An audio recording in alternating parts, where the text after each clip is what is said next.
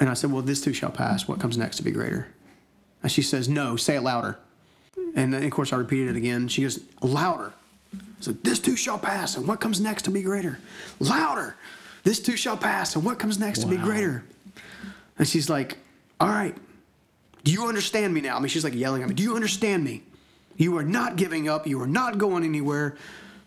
I will come and beat your butt. Hey, welcome to the Kindling Fire. My name is Troy Mangum. St. Ignatius said, the glory of God is man fully alive. Jesus said, it is to my Father's glory that you bear much fruit. This podcast is here to bring God glory through you becoming fully alive and you bearing much fruit or having powerful results in your life. I believe you can use your unique gifts and talents to change the world. If you listen to this show and read our blogs, you will be inspired to take your own journey of faith to become a man or woman who is fully alive, making an impact in the world around you.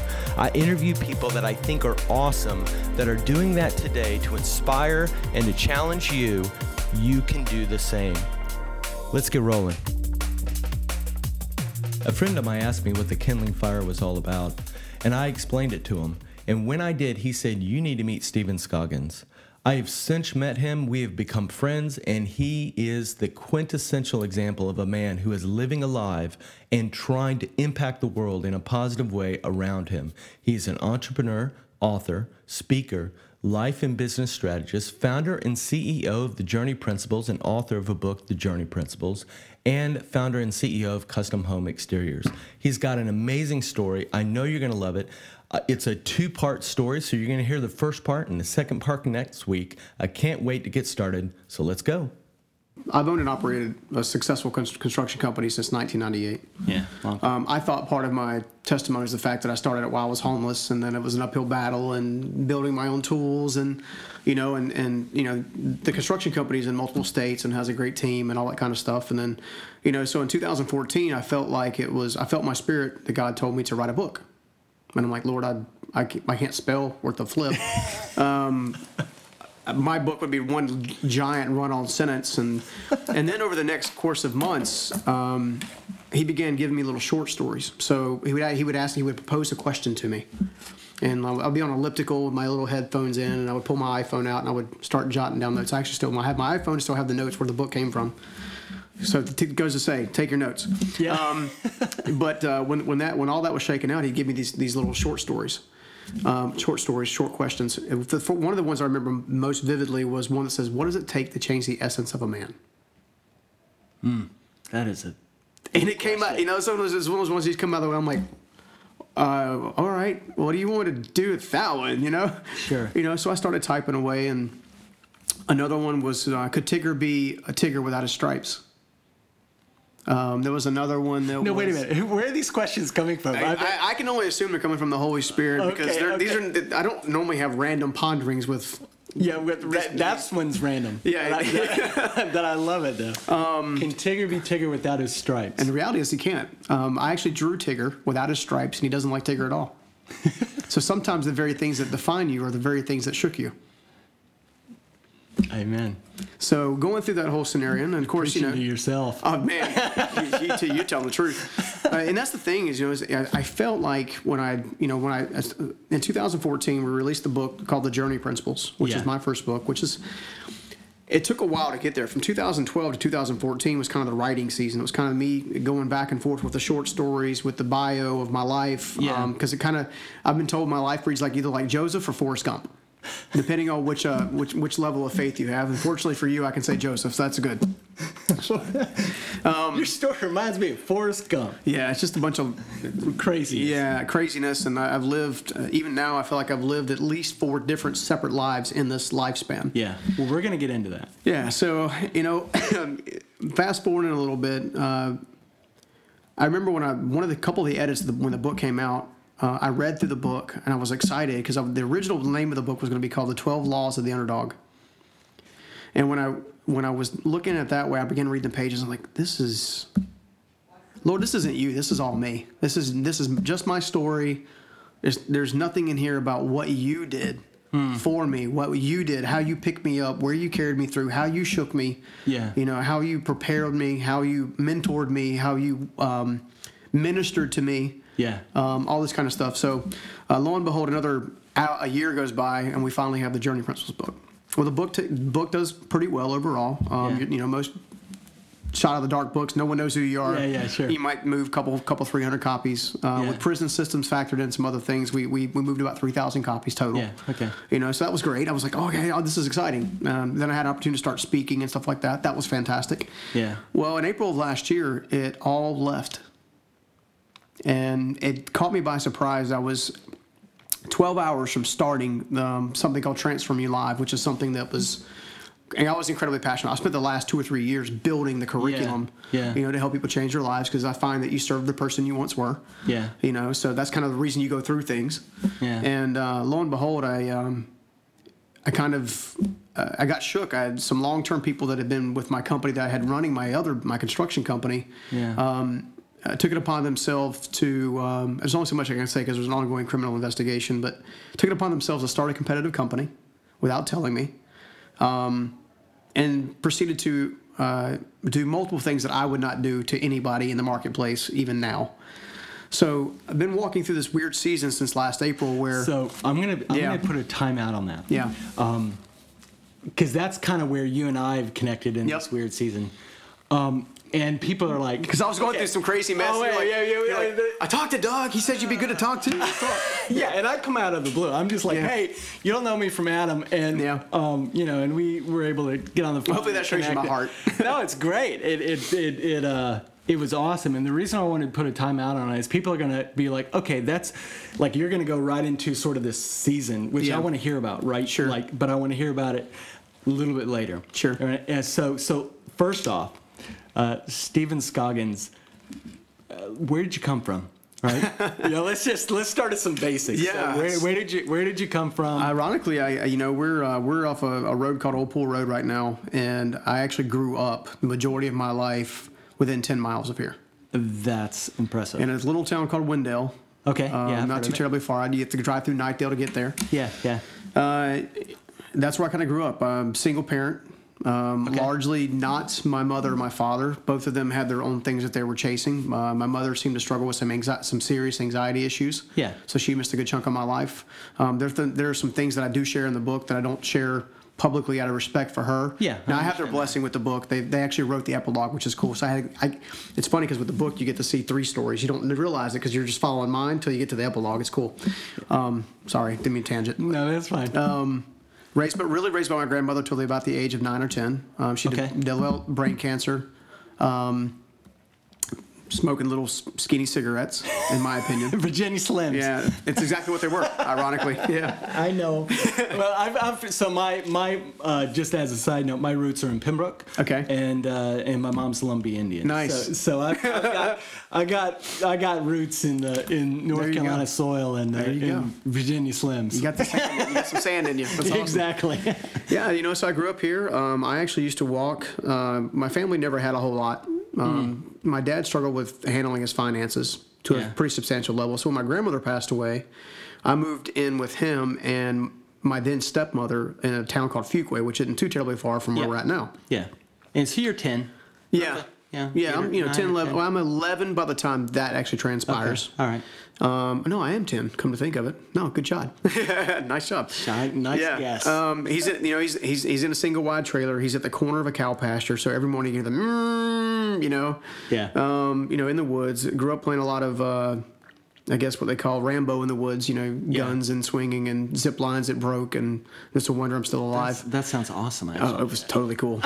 Because you have this laser gun called Photon. I think they changed it to something else, laser tag or something. We used to do that all the time. But, at the age of 11, I went to work.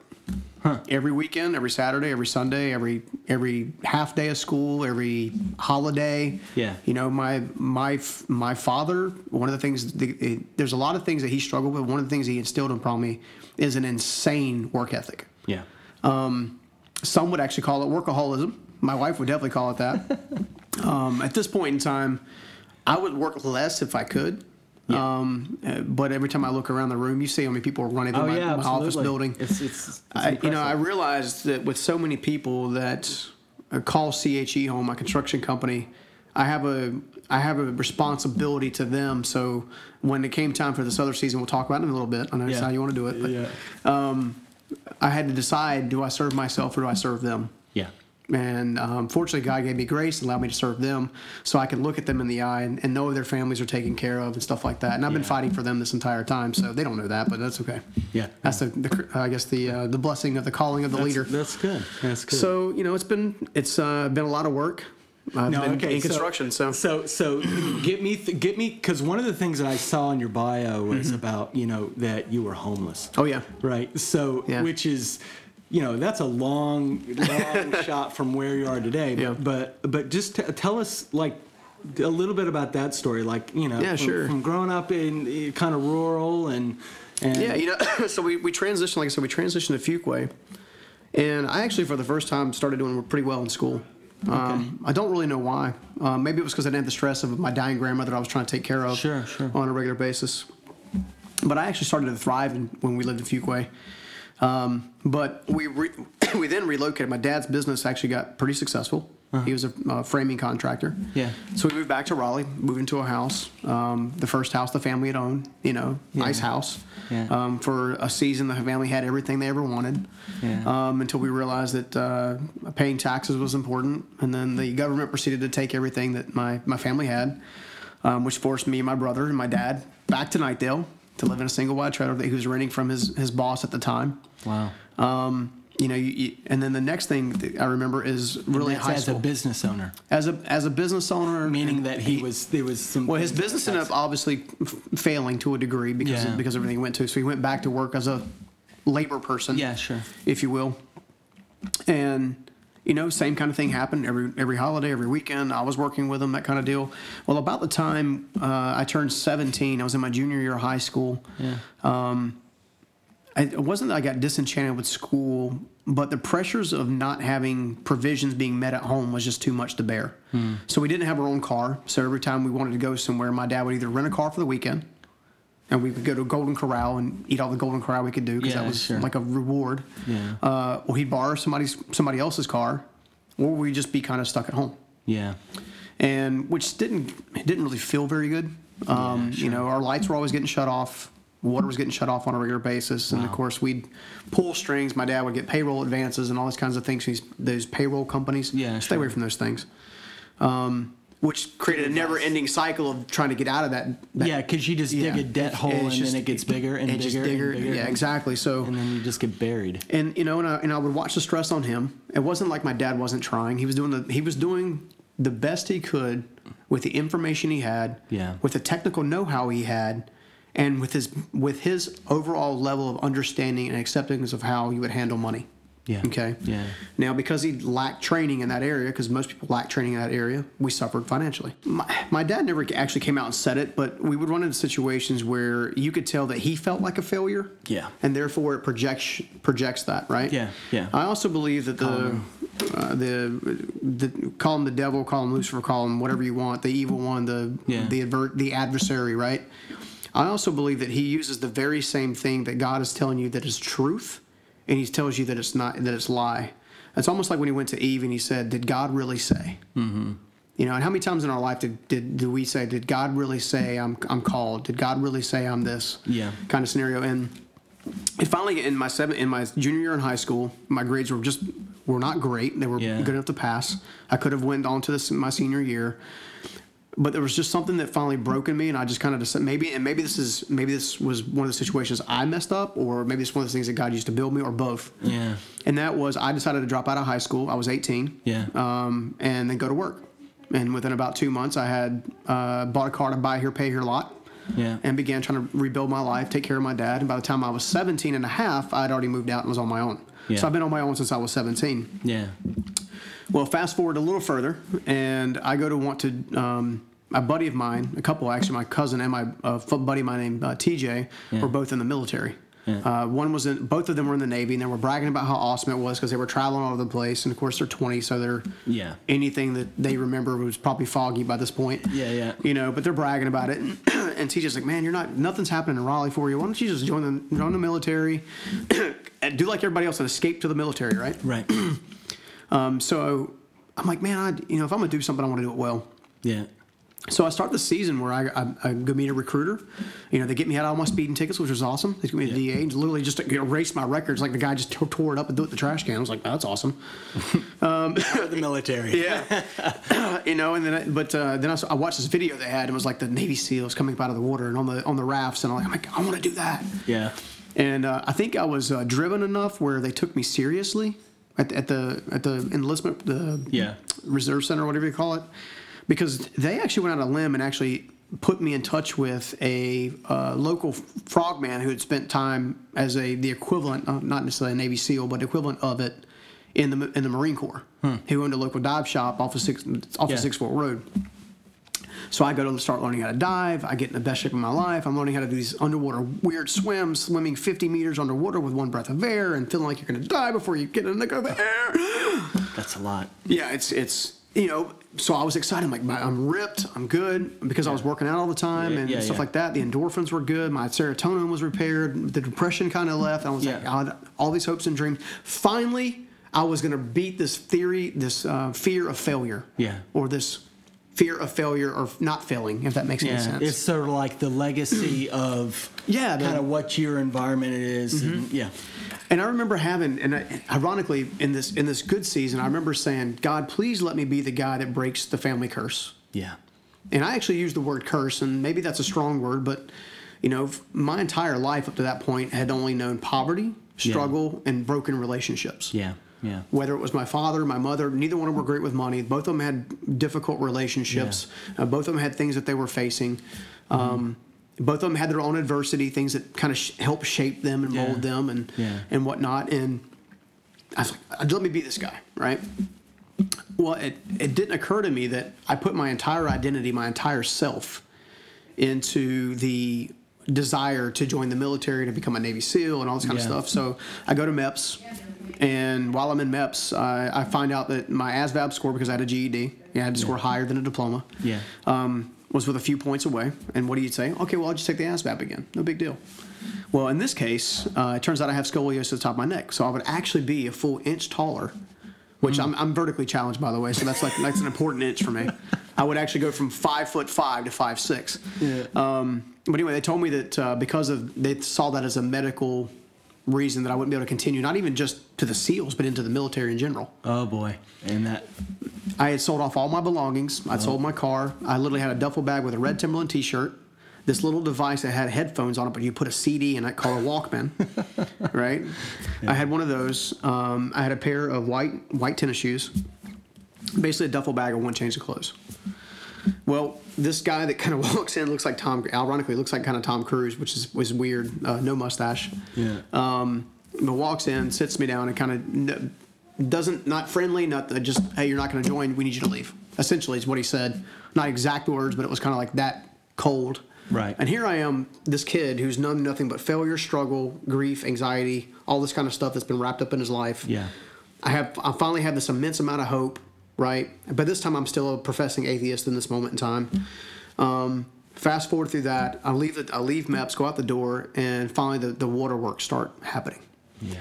And I share this from stage, and a lot of times I'll actually get lost in the story because I'll start to feel it and sense it again. Yeah, sure. But MEPS here in Raleigh is off of a road called I forgot the name of the road. It's off of, but it's parallel to 440 and Capitol Boulevard. Yeah, it literally sits parallel.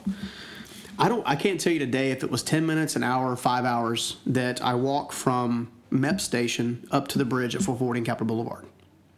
Because you didn't have a car. Well, I didn't have a car. Yeah. I did have a cell phone. It was a broken Nokia 5160 that my grandmother bought me to call her and tell her when I got to basically a boot camp I was supposed to go to Michigan. So that was the beginning of the buy here, pay here phones kind of scenario where you could buy minutes. Yeah. So you didn't have the card. It was the phone actually somehow you bought minutes on the phone.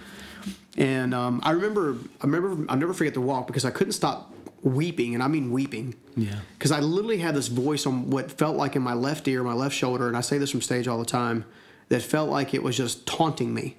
Yeah. I told you to always be a failure. I told you don't measure up. I told you. You're always going to be broke. No one knows you. No one loves you. No one cares. No one has any of that stuff. You don't have any of that stuff. You should just get rid of yourself. You just end it. There's nothing to live for. And I kid you not, that voice got louder and louder on the left-hand side, but there was a whisper on my right.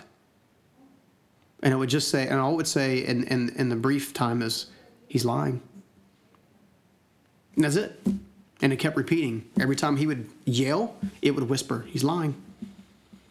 All the way to the point where I get to the corner of the bridge. So you're from this area. So Capitol Boulevard kind of crosses over a major road for us called 440. Well, I was aiming towards Falls in this road. I kid you not, there's a tubular rail. It's about this big around, about 8-9 inches around, cold to when, especially when you sit on it. I kicked off my shoes and I went to sit on the rail. I was about to go ahead and proceed with taking my life, and only to be stopped by the whisper. And the whisper says, "You don't have to do this. There's people that are going to miss you." And of course, the other voice is saying, "Nope, there's nobody's going to miss you," yelling. So why is it God can whisper and the other voice has to yell to get your? And it's weird. It is God weird. never yells; He always whispers. It's always urging. It's always quiet. It's always small. It's always a small. They call it a small, still voice, right? Yeah. And it's always at that pace, but it's always clear. It's always concise, and it's always matter of fact. Yeah. You know. And I remember having this kind of internal battle, and then the voice in, if you will, on my right, it's kind of said, "At least call people and tell them you're leaving, or tell them you love them." So I picked up the Nokia 5160 phone out of the bag, and I start dialing numbers. Doot, doot, doot, doot, doot. Pick up the phone, ring, ring, ring, no answer. I said, all right, no voicemail. Click, end it. Every time I would dial a number and no one would pick up, that voice on the left would say, "I told you." Yeah. I told you. All the way to the point at the fourth phone call, the last phone call, literally I was getting ready to just go ahead and I was literally waiting for a truck, an 18-wheeler truck, because I didn't want to feel it. I didn't want to just fall and break my leg. I was like, I'm just done. The fifth phone call answered a woman that I called Mama Wama. I kid you not. I'm sitting on this bridge. She answers the phone. She has an old raspy cigarette voice. And she's trying to convince me to tell her where I'm at. And of course I'm refusing. She's trying to convince me to tell her why I'm calling. And of course I'm refusing. I'm like, I'm just calling to tell you I love you. She used some different words, but she's basically said BS. She said, "Why? I can tell you're crying. I can tell you're weeping. What is going on? Where are you? I'm coming to get you right now." And keep in mind, I haven't talked to her in a couple of years. She had kept tabs on me apparently because she knew I was trying to go into the Navy at the time. Yeah. And she's like, "I thought you were going to the Navy today." So I'm like, "How'd you know that?" Kind of scenario. But long story short is, I get to this point where she is almost whispering in my right ear on the phone. And she says, and she's yelling and she's whispering. She says, "Stephen, I'm telling you right now, tell me where you're at. You got to. I'm coming to get you." I said, "No, I'm fine." She goes, "You're not fine. Tell me where you're at." And that could have went on for 10 minutes or an hour. I don't know. I don't remember directly. I just remember it being a very powerful moment for me. And when she finally realized I wouldn't tell her where I was at, she actually went ahead and took the time to share with me what she thought would be a defining moment for me. And it turned out it was. What I didn't know was that she was going to be prophetic. And she didn't get to know the Lord until 2012, right before she passed away. She was one of those people, I'll live my life right. If I live my life right, it takes care of itself kind of thing. And she says, "Stephen, I want you to repeat after me." Almost like in the same tone of my mouth. She says, "I want you to repeat after me." I'm like, what? What is it? Yeah. She goes, "This too shall pass, and what comes next will be greater." That is prophetic. And I was dumbfounded because she never added that last piece to it before. She when I broke up with her daughter, it was "This too shall pass." She goes, and actually it wasn't this, it was these. She goes, "Remember, these two shall pass." She's trying to help me overcome the relationship. In this instance, she's trying to help me overcome what could be essentially imminent death. Yeah, right. And I said, "Well, this too shall pass. What comes next to be greater?" And she says, "No, say it louder." And then, of course, I repeated it again. She goes, "Louder." I said, "This too shall pass, and what comes next to be greater?" Louder. "This too shall pass, and what comes next to be greater?" And she's like, "All right. Do you understand me now?" She's like yelling at me. "Do you understand me? You are not giving up. You are not going anywhere. I will come and beat your butt." And she's using different words, of course. And it was one of the situations where she was the crowbar Yeah. that God was using to shake me. Yeah. Because it's not that his whispers weren't working. It was one of the situations where he needed to add a little more leverage, which he does from time to time in life. Yeah. Yeah. And sure enough, she said, all right, well, now I need you to promise me you're going to call me tomorrow morning at 9 a.m. She instinctively knew what I was going to do. Yeah. She knew. I never had to say a word. Yeah. And with some convincing, I said, all right, I'll call you tomorrow morning at 9 a.m. She got me off the bridge. She was the only person on the planet I would have kept a promise to. That's God. Only person. That's God. Yep, I agree with that. And so for the next several weeks and months, and I was sleeping on couches and cars and wherever I could to kind of get myself situated. And lo and behold, my brother, who was living in a mobile home that I technically owned, but I couldn't afford, he took over payments and then kicked me out of it. Such a brother. Well, I was in a crappy relationship. He didn't like the person I was with, so that was his leverage, I guess. Yeah. But he offered to let me clean a litter box for $50, and I hadn't had money in I don't know how long. I actually stayed at my dad's house the night before, which was a few trailers down from his. I walk up the 7 or 8 concrete steps, and literally the smell of ammonia hits me at the front door. Yeah. Walk through the door, walk down the kitchen, green carpet on the floor, blue wallpaper in the kitchen, laundry room on the right, walking through the single door. And of course, the smell's just getting worse and worse. To the master bedroom, open the double doors in the bedroom to the bathroom, and there it was, the litter box, right? You know how you're supposed to clean a litter box every now and again? My brother's idea of cleaning a litter box was a little different, and that was the fact that he just put more sand on top of it. So what happened was, Oh my God! it was one huge God, that's so mountain. nasty. Oh yeah, huge mountain, like it looked like an ice cream cone. I've never seen anything like it. And I'm like, how did you even do that without spilling it? Like it's like a kid had sat there and tried to build a sandcastle. Yeah. Yeah. Obviously, it's full of all kinds of Tootsie Rolls and Reese's Cups and other things. And I look at that thing, and my initial thought, maybe this is funny, but I was like, I need more money. Like if I'm gonna do this. Yeah. So I did what you do. I grabbed the scooper, I grabbed the trash bag, and I knelt down to start going to town. Start throwing cat litter in there. And I'm probably doing it for probably 10 or 15 minutes. I got the bag about a quarter full. And I'm not talking about a Target bag. I'm talking about a trash bag. Yeah. Yeah. Okay? Yeah. That's nasty. Yeah. And of course, I'm starting to get a little frustrated. I'm like, is this what my life has come down to? Cleaning up cat crap. Yeah. Right? I'm still a failure in my mind. I'm still a failure. Yeah. I'm still unredeemable. I don't know God. Yeah. So I'm getting more and more frustrated as I'm cleaning this stuff. And so I move a little faster, a little quicker. Oh. And I don't know what I hit at the bottom of or in the middle of that litter box, but it snapped the handle off the scooper. Mm-hmm. So now I'm livid. I'm cussing. I'm fussing. I'm yelling. I'm angry. Because now I have to put my thumb in the back of the scooper and proceed to scoop because I need the $50, right? Yeah. $50 for in the like '97 was like a good week's worth of you could stretch it. Yeah, yeah, right. yeah. Ramen noodles. I could live off this. Yeah, a little banana pudding. And so I put my hand in it, and of course now I'm getting really angry, and I'm just like scooping it as quick as I could. I got the bag about 3/4 of the way full. And then I'm moving so fast, the corner of the scooper caught the corner of the bag, and everything went everywhere. Everywhere. Let's go from bad to worse. Worse is not the word for it. But I'll tell you what. People ask me all the time when Jesus showed up for me, like when I had my amnesia. I said, "You're not gonna believe this." When I was cleaning up cat crap, I was emptying a litter box, and Jesus himself, I didn't physically see him, but I felt him like a person. Oh my gosh. Yeah.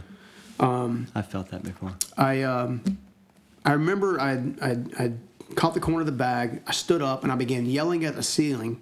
So now I'm yelling at a God that I don't believe in. Right. Right. Quote, quote. Yeah. So for those of you who say you don't believe, yeah, we'll see about that one. Yeah.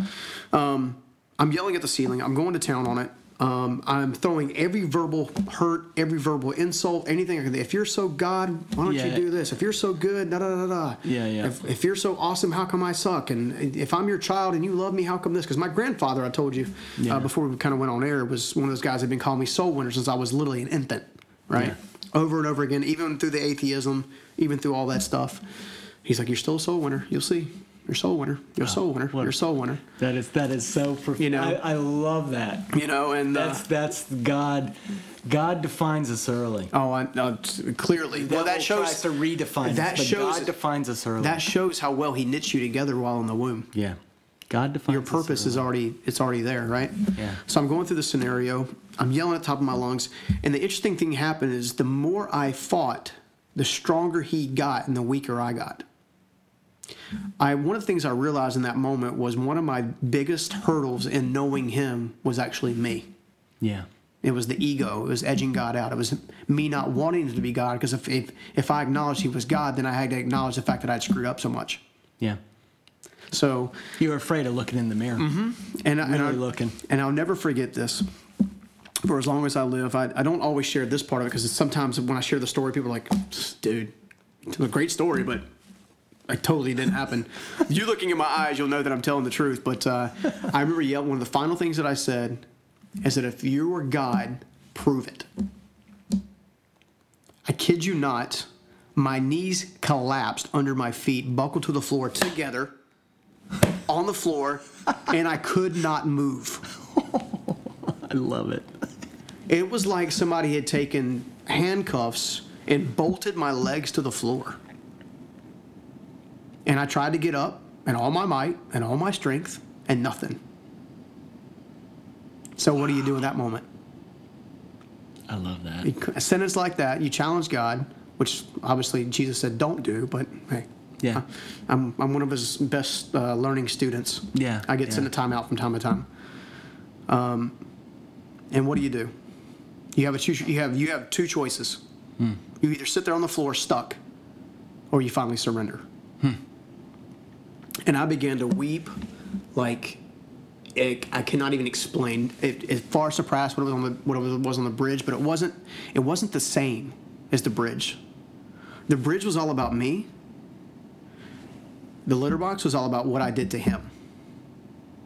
What I realize is when we treat ourselves badly, one of the reasons that sin is so dangerous and it's so painful is because it poisons us, not because it poisons Jesus. Yeah. So Jesus loves us so much. The reason He hates sin is because He hates the fact that we poison ourselves. That's a great, let that sink in. That is a massive amount of love, right? Yeah. So here I am, I'm pinned to the floor, and I finally say, all right, you win. You're obviously real.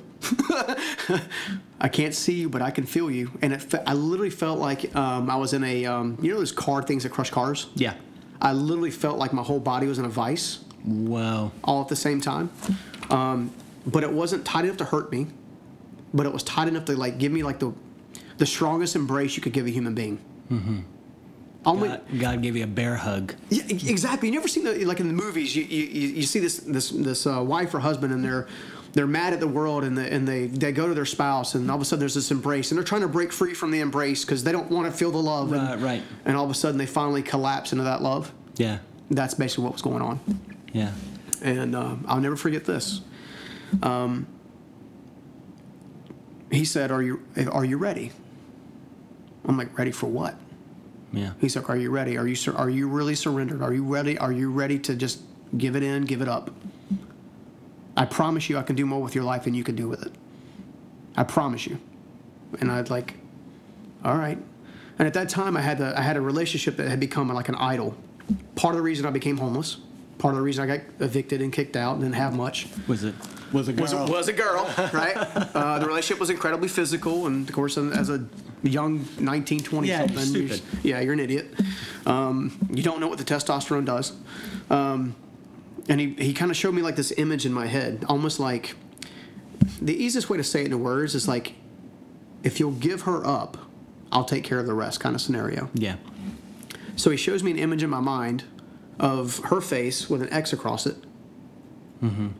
And basically says, "Are you ready?" Kind of like this split-second image. You knew what you were supposed to do. Mm-hmm. And I laid it down. I said, if you'll take over from here, I won't never again. So there'll be another time for my story, but severe mercy. Mm-hmm. That's the word that comes to mind. Severe mercy. And I love that.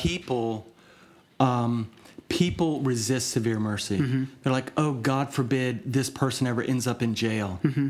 That's right. It may be the absolute best thing. There is a sense, especially for men, I think, there's a sense that the Lord will deal with us almost severely. Mm-hmm. Lovingly, gently, like he was at the bridge, very loving and gentle. But then, right? The litter box wasn't so gentle. Yeah, but then it's just like, all right, it's severe mercy. And it can be very severe. Yeah. But sometimes it's the jolt that men need to be like, okay, we're not just pussyfooting around, and you're not just like mama. Yeah. You're like God. Yeah. So I'm glad you brought that up. God. Like, so, yeah. Yeah, my wife and I love this show called Victoria. It's on PBC or PBS or one of those shows. It's about Queen Victoria. Okay. And at the beginning of the show, it's this song called Hallelujah, and it just says that over and over again. Yeah. But one of the themes in there is the sovereignty of the Queen. Like, she's not involved in every single action or everything that everybody does, but in that entity, she's sovereign. And what I know about God more than anything else is that he's sovereign. He owns it. Yep. He owns space. He owns time. He owns light. He owns sound. He owns water, earth, fire. He owns it all. Yeah. He controls it all. He uses it when he wants to. But I've never seen him intentionally use it to harm. Even if somebody dies in an earthquake or a natural disaster, somebody else typically is responding. Yeah. It sometimes a crush of the spirit is that pressure that causes the diamond. Yeah. And that was that moment for me. And I remember this almost vividly. He said, basically, if you'll leave this alone, I will bless you. And when he said, I will bless you, I mean, I'm thinking, cool, I might get a job. Right. Right. And the next day, I technically did have a job. I went to work with my dad. Started doing framing labor. So there is something called the top line and bottom line of the Abrahamic covenant. That sounds so religious, but it's basically when God said to Abraham, "I will bless you, so that you can be a blessing," and that's the bottom line. Yep. And your life is a evidence of what promise he made to Abraham, he made to you. Amen. Which was he's going to bless you, and it's all for you, and it's all for him, and he also gave me for everyone. He gave me the promise. He gave me the same promise at the bridge.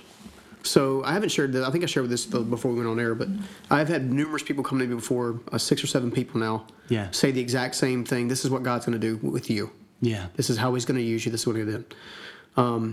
In that moment at the time at the litter box, I was able to get up. I went back to work Monday morning with my dad. First time I've been at a job. By Friday, I kid you not, I'm sleeping in a car or I'm on a couch or hanging out with my dad from time to time or whatever. I'm still in that environment. On Friday, a man Steve Myrick, I actually betrayed him the year before, unintentionally because of the relationship, with no tools, no money, no credit. My credit was shot. With a handshake and a smile, I kid you not, between God and Steve Myrick, they started the company that you're actually sitting in the office in right now. That same week. 7 days. 7 days from the litter box to the foundation of the company you're sitting in right now. And we're going to take a break. Yeah. But just as a high level, because we were talking about before the break, the company that you're sitting in right now, how long has it been around and how much revenue is it? This year we'll celebrate 20 years in business. So 2018, December 20th. Which is an important date. It's the day I got married and everything else, which I didn't stumble onto later, is 20 years in business now as of right now. And we closed out 2017 in almost $41 million in top line revenue. Okay. So we're going to take a break there, and that's what God can do. Oh, he's just getting started. If you'd like to know more about Stephen Scoggins, go to www.journeyprinciples.com. He's got some great material there for you to improve your life. Check it out. Hey, thanks for listening to the podcast. I hope you were encouraged. If you would like more information about The Kindling Fire, just go to thekindlingfire.com. You know, the podcast is only 1/4 of all the cool stuff we've got going on. We have a 7-day devotional called Become a Sign and a Wonder. It's a video devotional that I send directly to your phone through Facebook Messenger. You can find out information about that at thekindlingfire.com/wonder. Also, guests that come on the show are blogging every single week that I get to deliver directly to your inbox or through Facebook Messenger. Go to the website. You can find more information there and the blog. And the last thing we have is for entrepreneurs or anybody else that are starting something. It's called the 30-Day Firestarter Challenge.